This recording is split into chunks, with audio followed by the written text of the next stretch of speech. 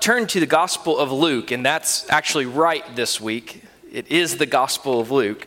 Turn to the Gospel of Luke, chapter 1.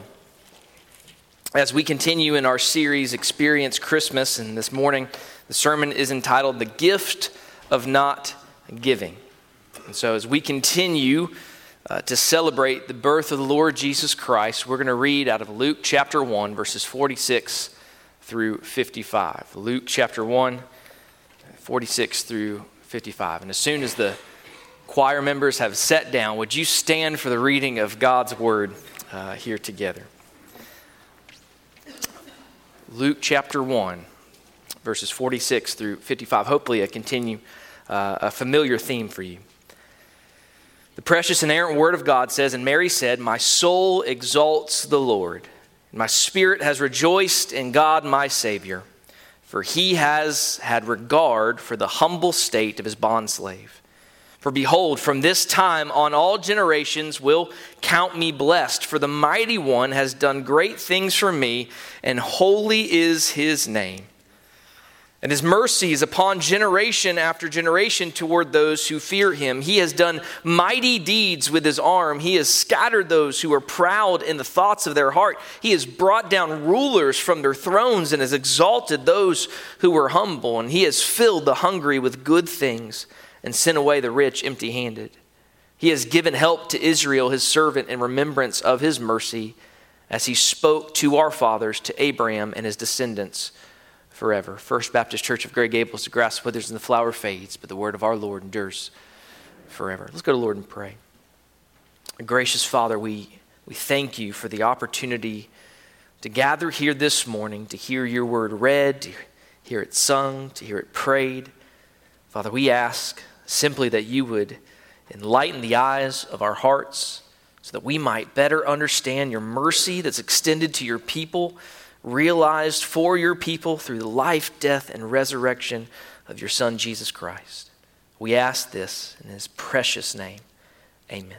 Amen. Thank you. You may be seated. All right. So let me ask you a question to start off this morning. What is the best thing that you have never received for Christmas? Do you not understand that question? What's the best thing that you have never received for Christmas? If you need an example, for instance, who here has ever received for Christmas a man-eating bear? All right, raise your hand if you've ever woken up on Christmas morning, you got up, you went out, you unwrapped the box, and as you opened the box, a big roar and a big giant bear came off and maybe bit off some flesh or a limb or something. Anyone? No? Okay, no one, right? So, more to the point of this message, who here has received something that they deserve on or around Christmas? So kids, maybe you could help me out here this morning. Have any of the children in here, probably not these children, but maybe you know a child who has disobeyed their parents on Christmas or around Christmas or at a Christmas celebration, and your parents, being holy, having spent the morning meditating on the mercy of Christ Jesus, turned to you and said, "You are forgiven, my child, go and sin no more." So you thought, praise God for what I did not receive on Christmas, the punishment of my parents. Okay, so maybe you can't relate to that either, but maybe you can at least relate, kids, to your parents being too busy and distracted to discipline you when they should have. You could have paused then and thought, well, praise God for not receiving what I should have this Christmas morning. But church, in all seriousness, have you ever thought of Christmas in terms of not what you get or even the gift that you have received, but in terms of what you haven't gotten, what you haven't received?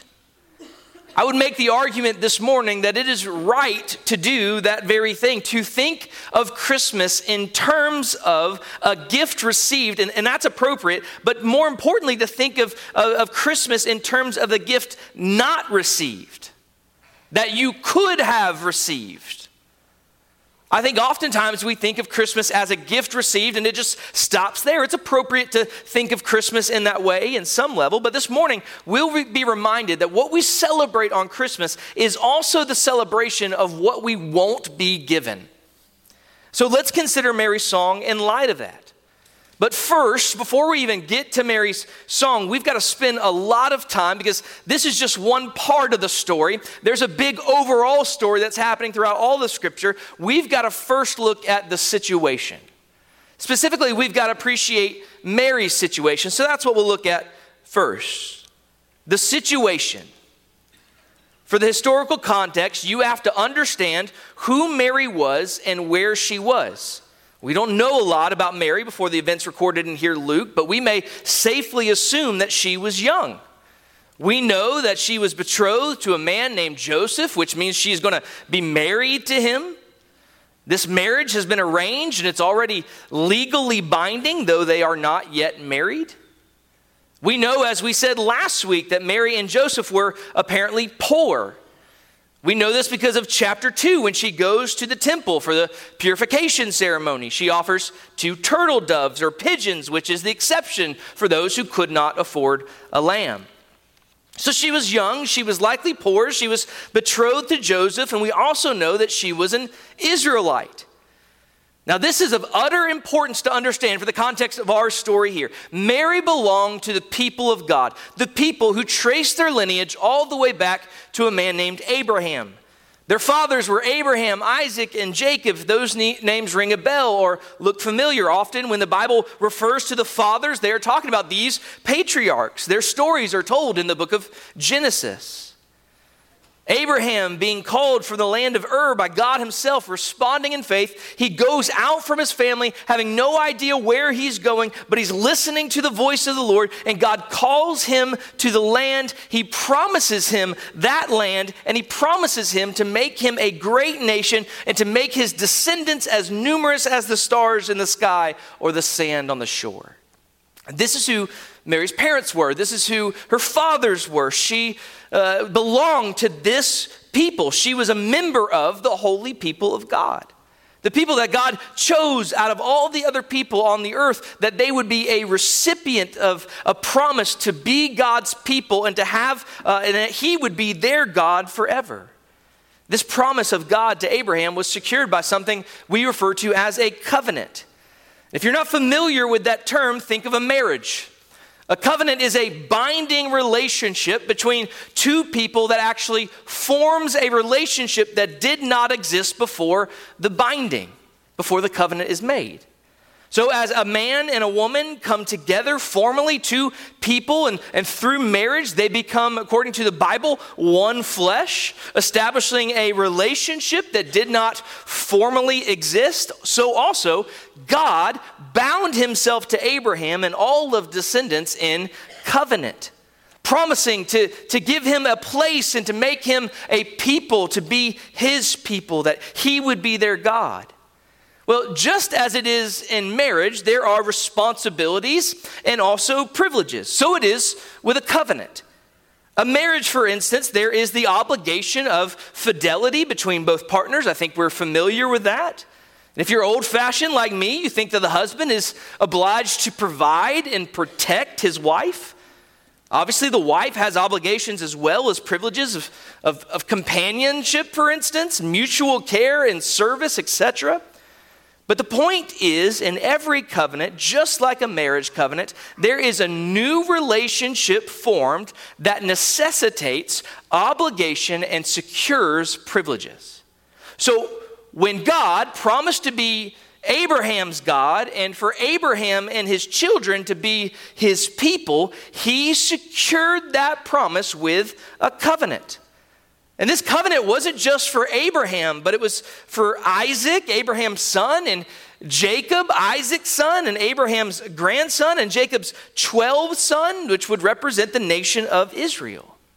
So Israel entered into or was part of this covenant that was made between God and Abraham, God and Isaac, God and Jacob, God and Israel. However, and we know this story pretty well, Israel eventually broke that covenant. They were unfaithful to these vows. If I could put it in these terms, they cheated on God over and over and over again. They were adulterers. In fact, the scripture uses those very terms. They had relationships with many other men, with other nations, with other gods. So now that brings us to Mary, and we've got to understand that to understand Mary's situation there, which is the first point in your outline, by the way. In fact, if you look with me at Luke chapter 1, verse 5, it opens like this. We're looking at Mary's situation here in Luke chapter 1, verse 5. Look at how this story of Luke opens this gospel. He says, in the days of Herod, king of Judea. Well, already a red flag should just come up right at that. Because if we know anything about history, anything about Herod, Herod was considered an outsider. He was not a rightful king of Israel. Certainly not a son of David. In fact, he was the son of an Edomite. Regardless of Herod's prerogative to rule or to be king, he actually wasn't a king anyway. He was a puppet king. He was a compliant king of the Roman Empire. See, Israel was subjugated to Rome at the time. In other words, God's people, the people he made a covenant with, were subjugated to a foreign power, which is indicative, by the way. You see, this whole covenant we've been talking about, this whole relationship thing, unlike marriage, especially in our culture, where if it doesn't work out, you just get divorced and go on your own ways, that is not how a covenant works. It's not how a covenant of God works. The covenant itself comes with blessings and curses, and if you are obedient to that covenant, you remain in that covenant. You remain in a right relationship with God. He therefore pours out blessings upon you because of your right relationship with Him. But if you were to break the covenant, if you were adulterous, then what happens by necessity is that the curse is actually poured out upon you. It's just the opposite of the blessing. The blessing is fruitfulness in every way, shape, or form in the land in which God is giving His people. So, for instance, the women are fruitful, the livestock are fruitful, the fields are fruitful. There's just fruit all over the place. So if that's the blessing, then the curse is exactly the opposite. No fruit, a barren womb, barren lamb, no harvest. And eventually what we see happen in the history of Israel is that the enemy conquers them and takes them into exile. This is the execution of the realization that the covenant curse in Mary is living under this curse. She's back in the promised land. She's back in the land God promised to Israel, but this is not a free people living under the rule of God. This is a subjugated people living under the rule of a foreign nation. But the scene actually gets worse because Luke introduces us to two characters which are just blessed people, wonderful characters in Scripture that we love, Zacharias and Elizabeth. And we know they're blessed because he's in the line of Aaron and he's a priest, and actually even Elizabeth is in the line of Aaron. So you have the appearance of a couple who are walking in righteousness and blamelessness before their God, and Luke records that, but then you come to verse 7 and you just do oh no, how can this be? These blessed people, these blameless, righteous people. Look at verse 7. It says, but they had no child. Now, we just think in terms of today, and we think, oh man, it's probably just a medical difficulty. It's a shame. They didn't live in this day and age. They probably could have seen a doctor and had that problem fixed. But that's not what we're supposed to read here, friends. This is actually indicative of a covenant curse, just like the subjugation to Rome.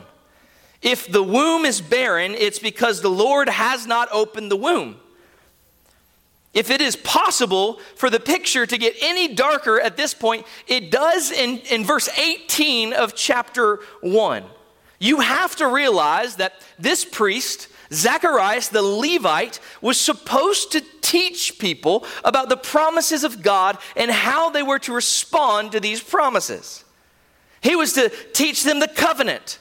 He was to teach them the whole book of the law. It was one of his responsibilities. So what we read in Luke 1:18 should disturb us every much as the barren Israelite woman. Look at what it says. Zacharias said to the angel, "How will I know this for certain?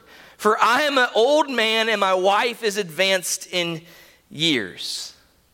A righteous, blameless wife of a priest barren, so also a righteous and blameless priest being surprised that God can open a barren womb.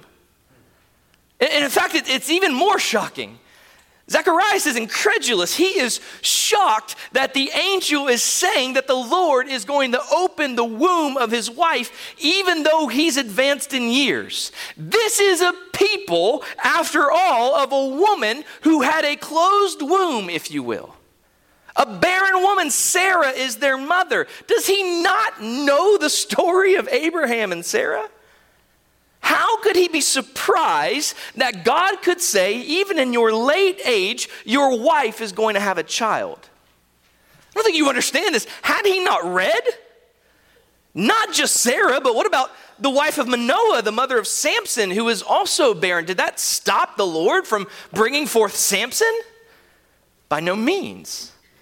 Hannah, what we read earlier, the very song we read was a response to the Lord opening her womb when it was closed. This isn't like a new event. Unique? Yes. Miraculous? Absolutely. But not shocking and unheard of, not for the people of God. Yet Zacharias doesn't understand how this could possibly be. And this, friends, is indicative of the darkness that had fallen upon the land. You could even ask Zacharias if he has read Psalm 113:9, knowing that the Lord, he makes the barren woman abide in the house as a joyful mother of children. That is who our God is.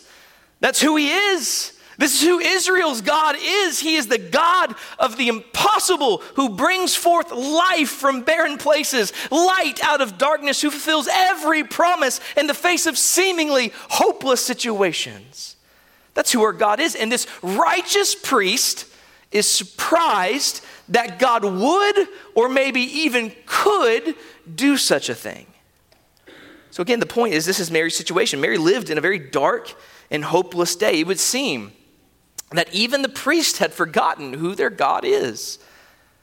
Again, if you're not sure how Israel came to be in such a predicament, just do yourself a favor. Go back and read 1st and 2nd Kings. The short of it is, they sinned against God, they broke covenant with him, and they were under the covenant curse. But this wasn't just their problem. And if you are a Gentile, which I believe the majority of us are in here, you need to understand this isn't just Mary's problem. It's not just her situation. It's not just Israel's problem or situation. See, Israel, God's people, they were known as the hope of the nations. The blessing of God was to flow through Israel to the ends of the earth. This was God's answer to the curse that had been administered to all creation in Genesis 3. Israel was, in a sense, a picture of the cure, or at least the cure was to come through them. The promised seed of Abraham was the antidote to our sin problem. Israel was to be a beacon of light for a dark world and was to raise a banner to the nations to draw them to their God, that the kingdom of God might spread through the entire earth and fill the earth. The glory of God shining from sea to sea. But the fount of blessing was under God's curse, and every nation dwelt in darkness because of it. The whole world groaned under the weight of sin, and the hopeless plight of Israel is our problem and was our problem. It was our problem because we were also under the curse, hopeless and separated from God. This is the situation. This was the situation. Israel itself was a barren womb, and the Lord is about to bring forth life. Not just John the Baptist from Elizabeth, but the Lord Jesus Christ from Israel. See, what we see here in Mary's song is actually a response to the situation, or better, number 2, the second heading we're looking at today, the solution to the situation. This is the solution. You have to understand the situation in order to understand what Mary's song means. Her song is a response to the solution that has now come. In a word, if I might this morning just offer one word to summarize the solution to this situation, it's this word: mercy. It's mercy. What is needed is mercy because what is deserved is wrath. The covenant curse is the right and just response to Israel's unfaithfulness. It is the right and just response of the wicked rebellion of all the nations. No one seeks God. No one honors or worships him as they should. No nation follows his laws and trusts in him alone. So Israel's only hope, and therefore our only hope, was that God would show mercy. That is, not repay them according to their iniquities. And Mary's song emphasizes this very theme. You see it throughout this song and this text here. Luke chapter 1, look at verse 50. It says, and his mercy is upon generation after generation. Verse 54, he has given help to Israel, his servant, in remembrance of his mercy. But it's not even just in Mary's song. You know the story. Even in Zacharias' song, which is what follows Mary's. If you look over at verse 72 and you read that, it says, to show mercy toward our fathers and to remember his holy covenant. Verses 74 and 75, this is Zacharias after he had his voice taken away from him and John is born. He's granted this. He says, to grant us that we, being rescued from the hands of our enemies, might serve him without fear in holiness and righteousness before him all of our days. You see it in verse 78 of Luke chapter 1 as well, because of the tender mercy of our God with which the sunrise from on high will visit us. There is an emphasis here upon the mercy of God toward a people who are rightly enduring the covenant curses which have been brought against them. Mary and Zacharias recognize that in these events, the solution to their situation has finally arrived. The mercy that God had promised to Abraham is about to be realized. The mercy of God is being communicated really here in two primary means, but our third is going to be look at the second of that primary means. If we can use both Mary's song and Zechariah's prophecy at the end of chapter 1, there are two themes that run through both of these. The first is the humble state of God's people. That is, they've been laid low, they've been subjugated, they're poor, they're hungry, they're barren, they're experiencing covenant curses. And that just isn't because their enemies are stronger than this. It's because God has handed them over because of their unfaithfulness. The second theme will be our third point. And that's salvation. Really, it's just permeating throughout these two. This prophecy and this song is the theme of the salvation of God. Running all the way through both these songs, God's mercy, it's going to be demonstrated in his salvation. These songs are born of the conviction that God's salvation has finally arrived. Look at how Mary's song starts in verse 46 and 47. Mary said, my soul exalts the Lord, and my spirit has rejoiced in God, my Savior. Verse 49. For the mighty one has done great things for me, and holy is his name. If you look at Zacharias' prophecy, it's full of salvation. 4 times it says salvation here. Verse 69, and he has raised up a horn of salvation for us in the house of David, his servant. Verse 71, he says salvation from our enemies. Verse 74, to grant us that we are being rescued from the hand of our enemies. Verse 77, to give to his people the knowledge of salvation. Salvation is the theme of this song. God is going to save his people. So here's the question. Save them from what? When you guys hear the word salvation and you think of being saved, what do you think you need to be saved from? I mean, their enemies is one thing that is mentioned here in the text. Physical enemies obviously in view. But don't miss this. When you read through the Old Testament, Israel never lost a battle because their enemies were stronger than any more than they ever won a battle because they're stronger than their enemies. One thing Scripture makes very clear is that's not how that works. Israel won when God was for them and went out before them. Israel lost and was defeated when God turned his face away from them. That's how it worked. It was never dependent upon men or chariots in the history of Israel. Every battle you read in the Old Testament falls under this line. So if God is going to save them from their enemies, he's going to have to save them from their sin. He will have to. The curse will have to be taken away. Back in Zechariah's song, verses 77 and 78, look at what it says again. He says, to give his people the knowledge of salvation. How? By the forgiveness of their sins, because of the tender mercy of God with which the sunrise from on high will visit us. So again, friends, what do you think you need saving from? Failing physical health? Occupational challenges? Relational difficulties? Pastors that preach too long? What do you think God saves us from? All of those except the pastor one, really, but these are all secondary issues, aren't they? What we actually need saving from, church family, is the righteous wrath of God, which is, by the way, the righteous response to sin. That is what Mary and Zacharias are singing about. It's the mercy of God demonstrated in the salvation of sinners. Salvation, to some extent, from us, from our own sin and the guilt and power of sin, our rebellion and our hard-heartedness. So there's a third song I want to point out to you quickly.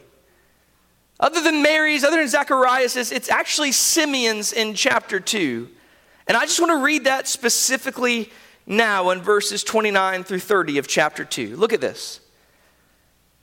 Simeon says, now, Lord, you are releasing your bondservant to depart in peace, according to your word. For my eyes have seen your salvation. Just a little context here. This third song is the birth narrative, and the Gospel of Luke makes this clear that the salvation is Jesus Christ. He's the salvation. And Simeon makes this clear. Simeon's an old man who had waited and longed for the birth of the Messiah, who had prayed that God would not allow him to die until he saw the Messiah. And there in this verse, he sees baby Jesus. And look at what he says. For my eyes have seen your salvation. Simeon beholds this baby who Mary carries into the temple, and this old man says, my eyes have now seen, beheld the salvation of God. This child born to Mary is the God, her Savior, the Most High Lord, born to Mary, born to a woman, born under the law in order to redeem his people so that we might receive adoption as sons and daughters. Salvation. This baby, this child whom we celebrate this morning, his birth is none other than the Lord Jesus Christ, who would himself take upon our sin. He was born to suffer and die in our place. He's the one who came to save sinners, as Paul writes in 1 Timothy. The one who actually became a curse, according to Paul in Galatians 3. He was the one who was hung on a tree bearing our iniquities, according to Peter in 1 Peter 3. Jesus is the way that the mercy of God has come to the whole world. God's people, Israel, and the whole of the Gentiles. In verse 31 of chapter 2, at the end of Simeon's prayer, he says, which you have prepared in the presence of all peoples, a light of revelation to the Gentiles. Friends, you know what this means? It means Jesus is for everyone. Everyone, God's mercy demonstrated through salvation. The greatest gift that we ever received is the gift of not receiving that which we deserved. Listen, I know, I get it. Condemnation of sinners and God's righteous wrath towards sinners is probably not going to be preached at most concepts at Christmas services across the nation and evangelical curses. And yet, it's at the very heart of why we celebrate Christmas. Our celebration of Christmas should echo Mary's song of praise. My soul exalts the Lord, and my spirit has rejoiced in God my Savior. Who saved me from what? His righteous wrath against my sin. Oh, the sweet mercy of God, who has exalted those of humble estate and filled the hungry with good things, so that we are no longer those without hope, without God in the world. We are the adopted children of God. His beloved in Christ, redeemed for the Lord, forgiven through the blood of Christ. You know, the thing that always gets me, I'm I'm going to be honest, that sometimes, you see these sentimental videos that are always just geared to make you cry, and you're just like, why would I want to watch this, right? But the thing, I showed Xandra this week, I just saw this on Twitter, the thing that always gets me is adoption. And I just saw this picture of this little boy who opened for Christmas a picture of this family who had apparently fostered him and brought him in. And he looks at this card and says, next year we want you to be part of the picture because we want you to be part of our family. And this 9 to 10-year-old boy just starts weeping with joy. And I always get choked up at this because it's such a picture of Christ and what he's done for us. That's the meaning of Christmas. We who are far off, who are not of the children of God, who are rebelling against him, get to be brought into the family of God. And it's based solely on mercy. Because I see that and I think, man, understanding the humanity of mankind and thinking of the mercy it must take for foster parents to love children that way. To think of the mercy I would need and I would require to do such a thing. And I'm so grateful we have many foster families in our church that I'm so grateful and I love so dearly. But friends, it's such a beautiful gift of the gospel, isn't it? Because we are in desperate need of mercy. We're in desperate need to be brought into the family of God. And Christ, when he comes, he represents that now salvation has come. Adoption has come. You can be brought in to the family of God through his death. What joy we should have to celebrate this Christmas. Let's meditate on this. Spend time this year meditating on the mercy of God and the salvation of the Lord Jesus Christ, our sin bearer, our curse carrier, our perfect propitiation. He himself, the Lord Jesus Christ. He came to stand in our stead. And it's for that reason that he was born. There is no celebrating Christmas without celebrating Easter. He satisfied the divine wrath of God so that we might receive divine mercy. And because of him, for all who trust in him, regardless of what you get this year for Christmas, you should praise God for what you know with confidence you will not get. The wrath your sin deserves. So church, the encouragement here is that we would magnify the Lord. Let our spirit rejoice in God our Savior, for we are blessed because Jesus was cursed. Let's stand together as we pray.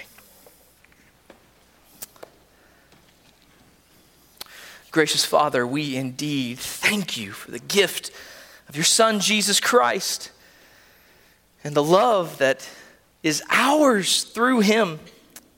Father, let us never forget the cost. Let us never forget that he's the one who saves us from the wrath to come, that all who trust in him will be hidden in him on that day. Father, would you help us to sing with joy and rejoice and to overflow with thanksgiving throughout the rest of this day, this week, this season, as we ponder and experience the great glory of your Son coming, clothing himself in human flesh so that he might suffer and die in our place. Thank you for your mercy demonstrated through salvation, saving us from your righteous wrath. Lord, thank you for adopting us into your family. Father, if there be anyone here who's not a part of the family of God, oh Lord, we would pray that they would see their situation, they would see the solution of mercy, and they would experience the salvation of Jesus Christ. We pray all of this and ask this in Jesus' holy name. Amen. Amen.